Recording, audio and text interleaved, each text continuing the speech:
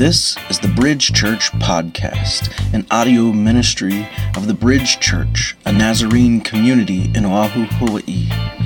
Please visit us in person or check us out online at bridgenaz.org. We hope to hear from you. We hope to see you. God bless. Mahalo.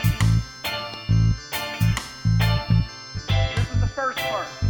We'll get to the second line next week.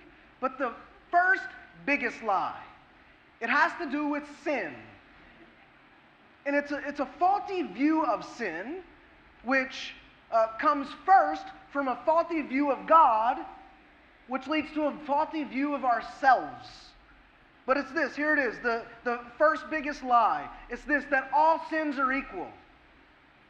Now, probably all of you have heard that before. Maybe at this moment, you're still, up to this moment, you're still believing it. I want to try to convince you otherwise this morning, all right? That all sins are not equal. This is patently not true. This is false. It's an idea that is absolutely and unequivocally not biblical. That all sins are equal. All sins are not equal. All right? If you've thought that before, hopefully you'll stop thinking it today. It's wrong.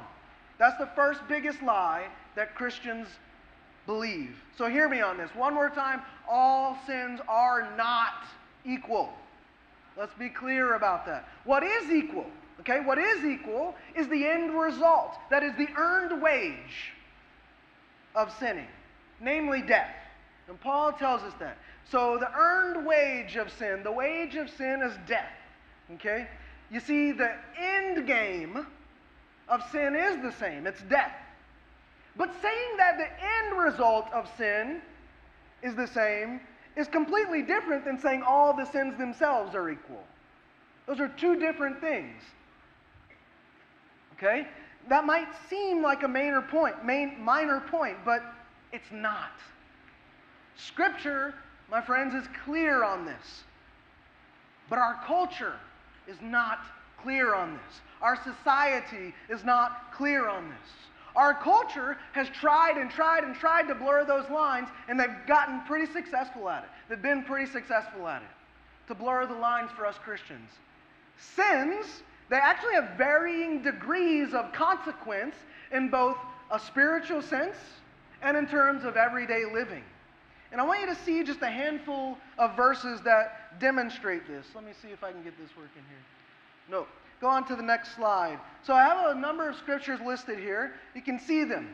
So you see the first one from Numbers, anyone who sins unintentionally.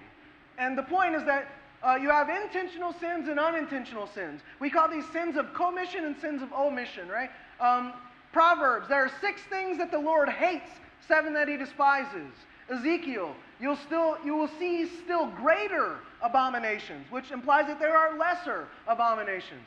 Matthew, anyone who relaxes one of the least of these commandments, right? So there are least commandments and greater commandments for lesser sins and greater sins.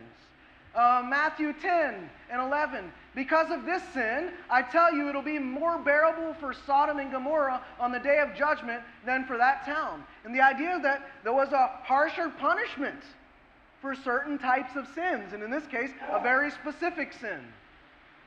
In Matthew 23, you have neglected the more important or the most important matters of the law.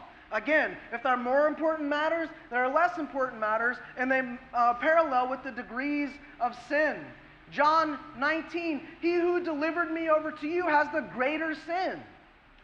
I could go on and on and on. This is just a really quick look. There are a lot more.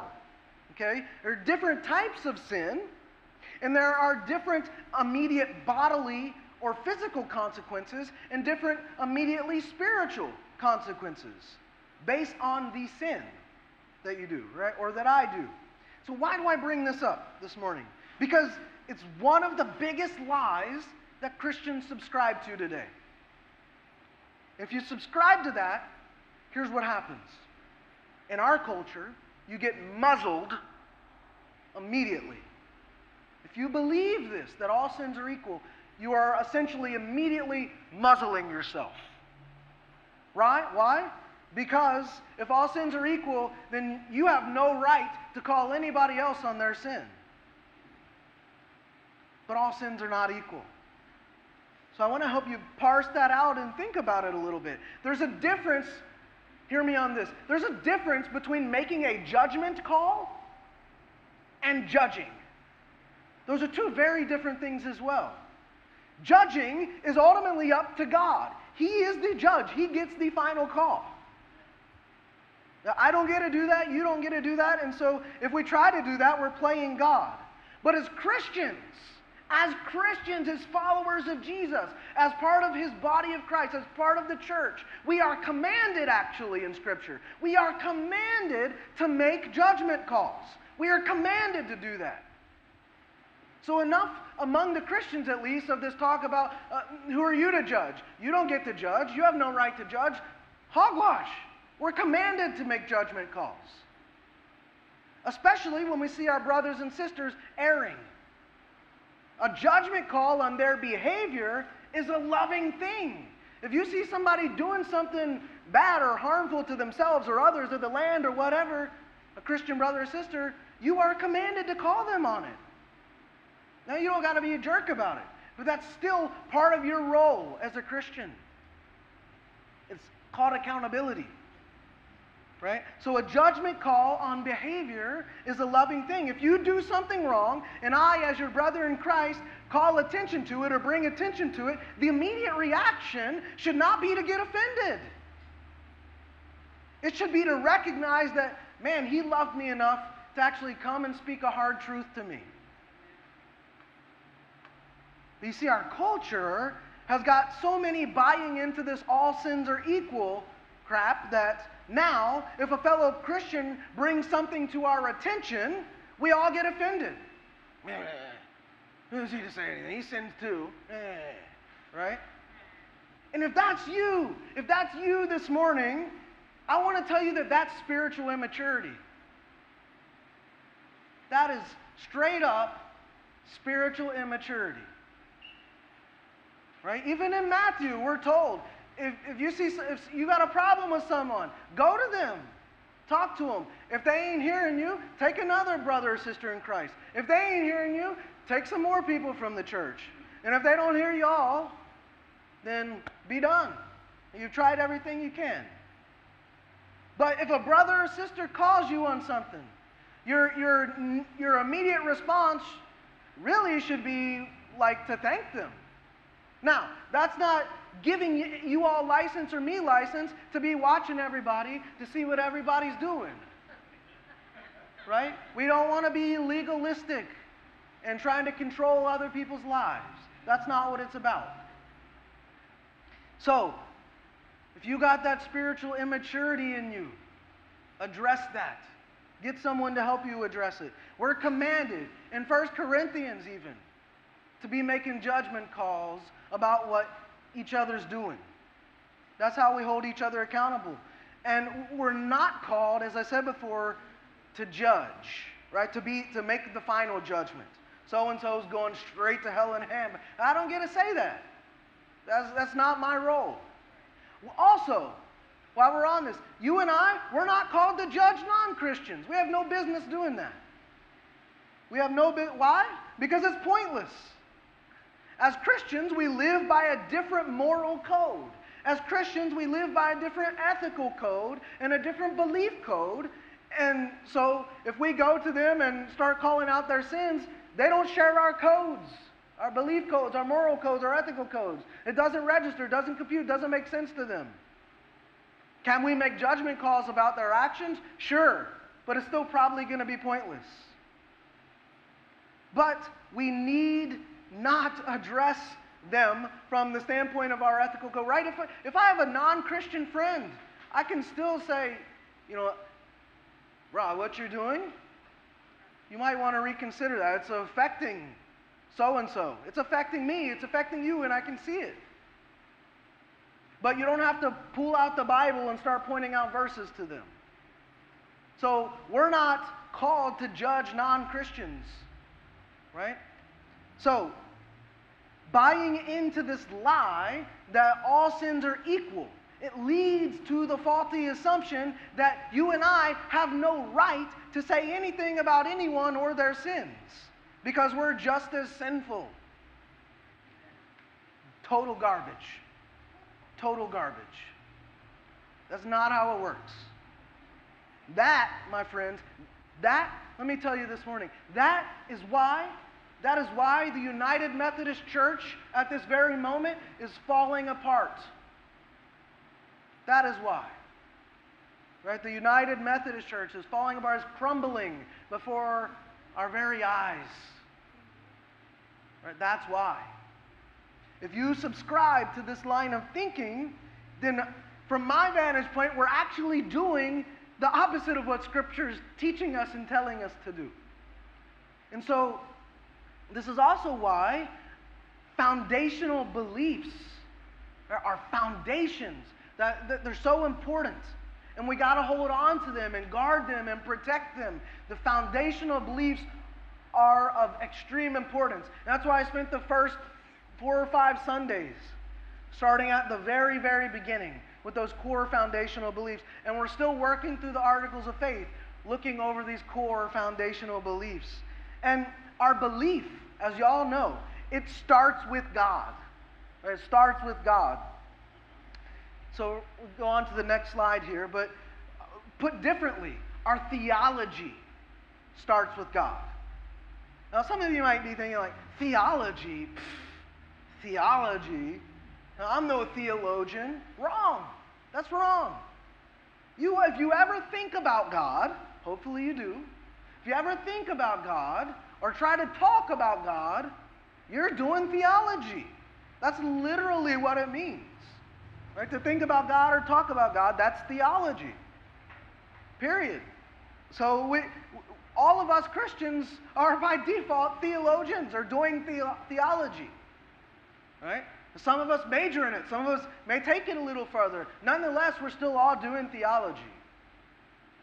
Right? And to have, hear me on this, to have the language, to have the words and to have the images to help you think about God and to talk about God, that's such a good thing. It's such a healthy thing. Too many congregations are linguistically bankrupt when it comes to being able to talk about God. Right? And so that word theology, all it really means is talking about God or studying the things of God. That's all it means. And that is where everything starts. We're going to go on to the next slide here. So Scripture starts with, in the beginning of God. And you can see that we have the word cosmology up here as well. It's God created, as we all know in Genesis 1, the heavens and the earth. And so that's the word we use for that, right? Cosmology. A word we use to discuss this act of studying the origins of creation, which includes the heavens and the earth. Cosmology. You guys know the word cosmic. Cosmos, right? You all know this. That's all it is. It's talking about or studying the earth, especially its origins, or the universe, especially its origins. And so eventually, after God creates the world, right, the conversation moves to humanity. So watch this here. We have God, that's where it all starts, theology. God creates, cosmology, right? And then it goes to humanity. And if theology is talking about God, then the word we use for talking about humanity is anthropology. How many of you have heard that word before? Anthropology. Almost all of you. Incredible. So we have anthropology here. And anthropology is just talking about humans, or studying things about humans, the human race.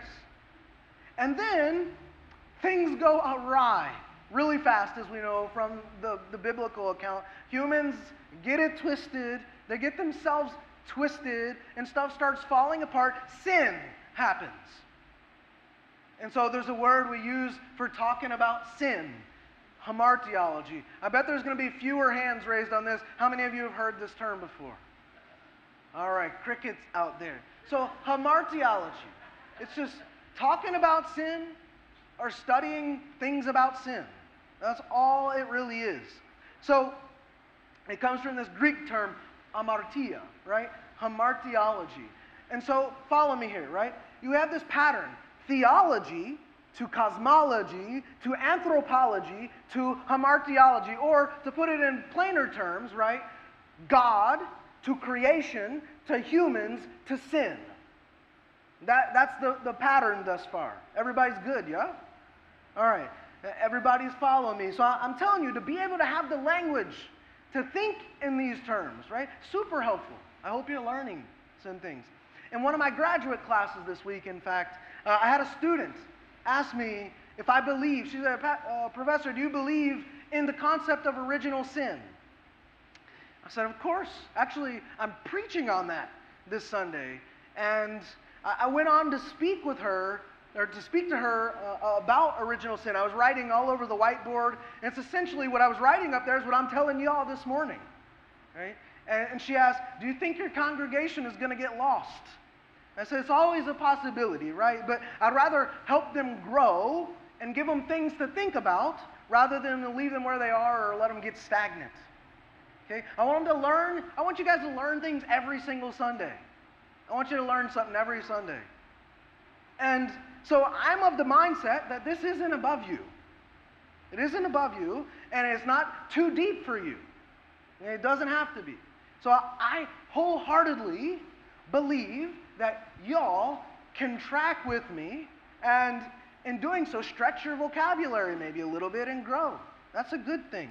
So we're going to go on to the next slide here. We have a few more terms. In the same way that we have a word to use when we're talking about God, creation, humans, and sin, we also have a few words, actually, to use when we're talking about the remedy to sin, the answer to sin.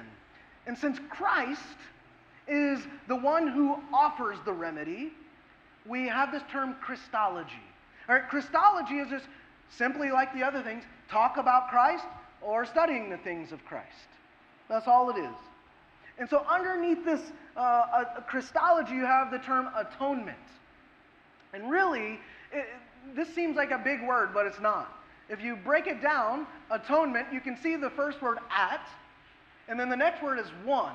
So it's just like at one with God, an at one-ishness, right? To be at one with God. Atonement. They just put the ment on there, which makes it sound more fancy. We could just call it at one, right? Make it a little easier. But atonement is just talking about Christ specifically as the sacrifice. We sang about that this morning. Christ as a sacrifice. And I kind of like just using that interchangeably. Atonement, justice, sacrifice, sacrifice, atonement. They're synonyms, essentially. Another term, you can see it up here, that we could use when we're talking about things related to this, to salvation specifically, is soteriology. I think these are in your bulletin if you want these terms. A soter, in the language of the New Testament, is a salvager, a savior. We all say that word all the time, savior. The people of the New Testament times would have not said the word savior, they would have said soter. It means the same thing. And so when we talk about our Savior, right, our being saved, our being salvaged, we're talking about soteriology. And so,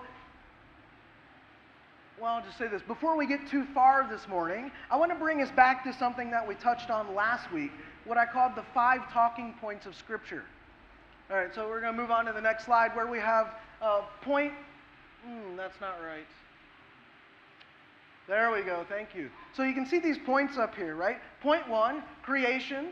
Point 2, decreation. Then recreation, new creation, co-creation. And if you take the whole Bible, or a whole Scripture, right, and you break it down, this is how it plays out. Creation, as you know, happens in Genesis 1 to 2. Decreation, things start to fall apart. Genesis 3 to 11. Then you have this recreation, where God's bringing renewal through Israel. Right? The Israelites, Genesis 12 through Malachi. Then you have the new creation, which comes through Jesus. We read about that in the 4 Gospels. And then you have co-creation, which is Acts up through Revelation. That's the whole scheme of the Scriptures, right? These 5 talking points. And if you want to relate the terms that we were talking about this morning, there you have them in the right-hand column. So we go theology to cosmology. God created the world, the cosmos, and then created humans, anthropology. Humans sinned, hamartiology. And then God tried to bring renewal through the Israelites, through the Jewish people, through the Jewish lineage. And Jesus Christ came out of that Jewish lineage, Christology. And he's our Savior, soteriology, and he made himself an atonement for our sins. He's the one that was able to put us at one with God. And then we have him, the body of Christ, which is the church, ecclesiology. The ecclesia in the New Testament times is what it was called. That was the word essentially used for the assembly, the church. Right? Everybody good? Yes.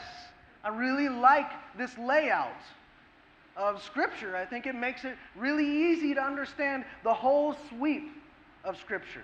Gives a nice overview.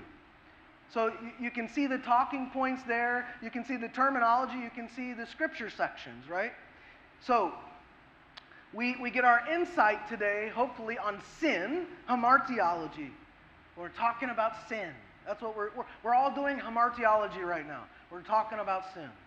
And then it's remedy, right? Soteriology. Our Savior offers himself as an atonement. And so this table is a really succinct, I think, and helpful way to get at that.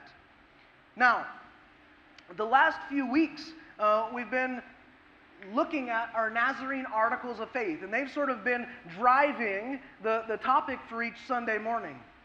This morning, we're taking actually two articles together, Articles 5 and 6.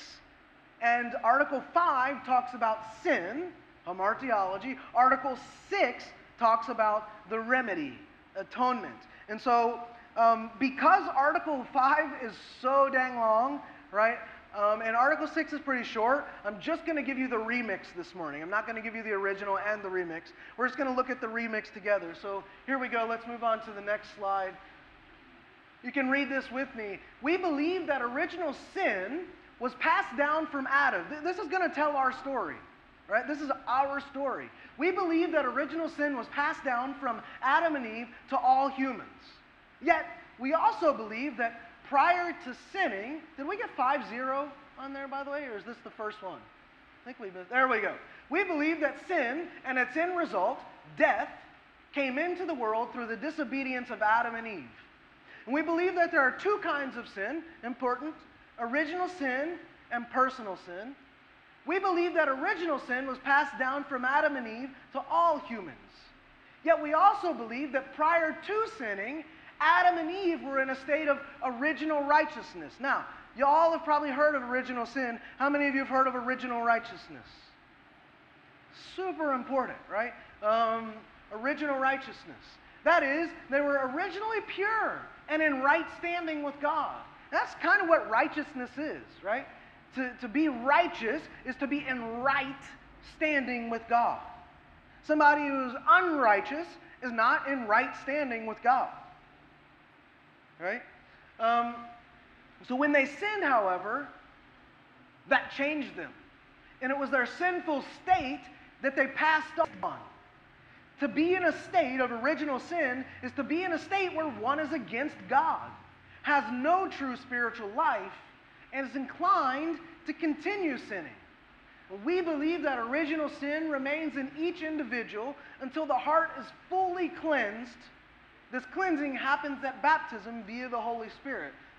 We believe that every human inherits the state of original sin, and that this pushes them toward personal sin. We also believe that one is not accountable for their state of original sin until they knowingly neglect or reject God's cure for it. We believe that personal sin is done willingly. It's an act of knowing God's law and failing to honor it. Here's what personal sin is not: sicknesses, accidents, or mistakes. These things are the results of original sin, the residue of the fall, not acts of personal sin. Here's what personal sin is: attitudes and conduct contrary to Jesus and his way of living. We believe that personal sin is, above all, a violation of the law of love. That is, loving God, loving others, loving oneself, and loving God's creation. Understood rightly, personal sin, then, is treason against Jesus and his kingdom. Let's go on to the next one. We believe that Jesus, the anointed one, this is the remedy, atonement. We believe that Jesus, the anointed one, suffered, shed his blood, and died on a cross. In short, Jesus became the sacrifice for all human sin. It's only this sacrifice that provides salvation for the descendants of Adam and Eve. That is everybody. We believe that this sacrifice covers the salvation of innocent children and those incapable of moral responsibility. For all who reach the point of moral reasoning and responsibility, this sacrifice covers their salvation only when they turn from their sin and swear their allegiance to Jesus. A little bit lengthy, but that's totally worth the read. And hopefully provides a clear statement to you and a clear picture to you of what sin and its remedy is. I think these articles, right, I think they're really helpful in discussing sin and atonement. And since we've already talked about sin quite a bit this morning, I want to now shift gears to that other part, right? The remedy, atonement. So here's your word for the day. You're like, what? We've already had a bunch of words, right? But here's your word for the day. I think it's in the bulletin as well. So we're going to go on to the next slide. Here it is, munus triplex. This is a Latin phrase. I really like that. And it just means the threefold office of Christ. Munus triplex, the threefold office or the threefold duty of Christ. It's used specifically and only of Jesus, of nobody else. Right? Jesus holds this threefold office of prophet, priest, and king. And what we're going to do now is we're going to take a look at Hebrews 1-3, and as we do, going to see if you can discern those three offices there, prophet, priest, and king. So let's look at the next slide, which has Hebrews 1:1-3. It says this, many times and in many ways long ago, God spoke to our ancestors by the prophets. In these last days, or in these most recent days, He's spoken to us by His Son, whom He appointed heir of all things, and through whom also He made the ages. The Son is the radiance of God's glory and the exact representation of His being, also sustaining all things by His powerful word. After He had provided purification for sins, He sat down at the right hand of the Majesty in heaven. So did you see Him there? Right? Prophet. He has spoken to us by His Son. Jesus as a prophet. He's provided purification of sins. Jesus is priest. And king, the one whom the Father appointed heir of all things. Or, again, He sat down at the right hand of Majesty. And so it's a beautiful thing, right? Right here, prophet, priest, and king. The munus triplex in Hebrews 1:1-3. It's the model of atonement.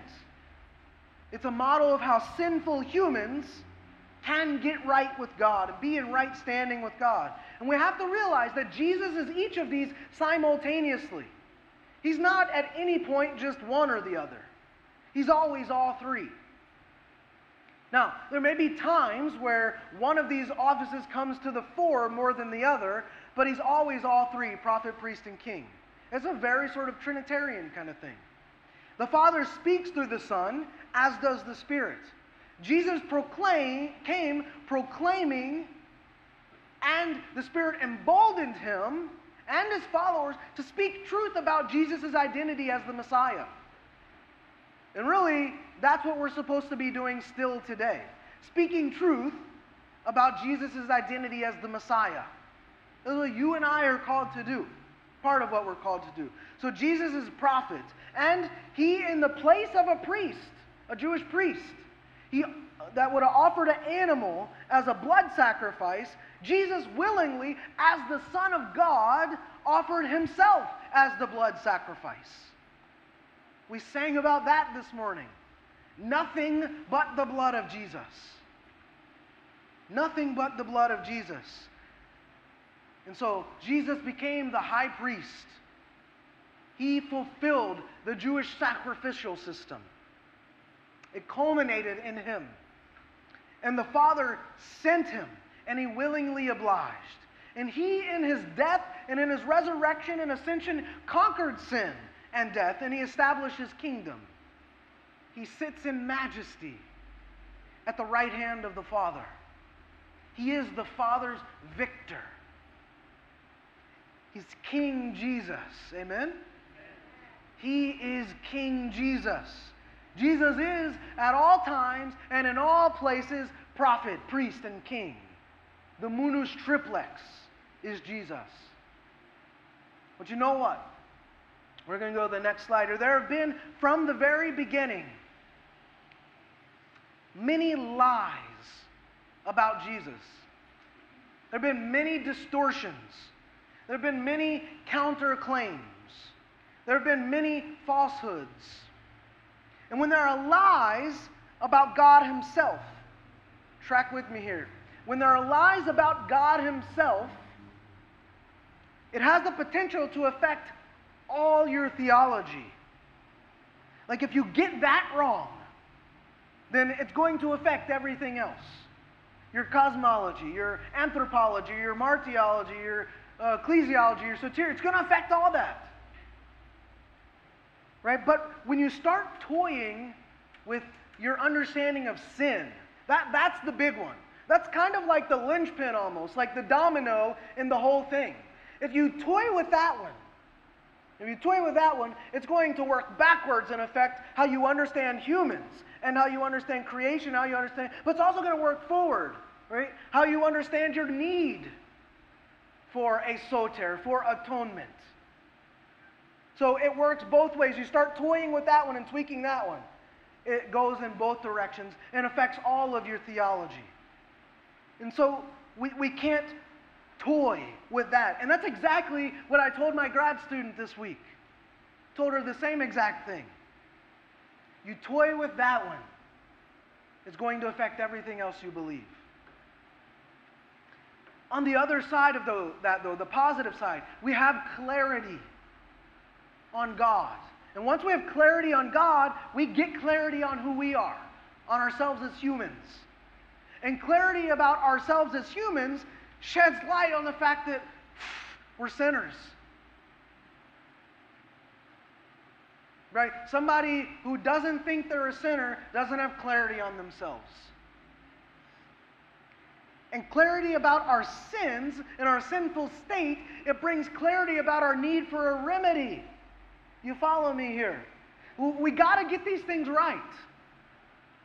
What we believe matters. All beliefs are not created equal. As much as we'd like to think that, it's not. That's not the case. So we got it right. Belief matters.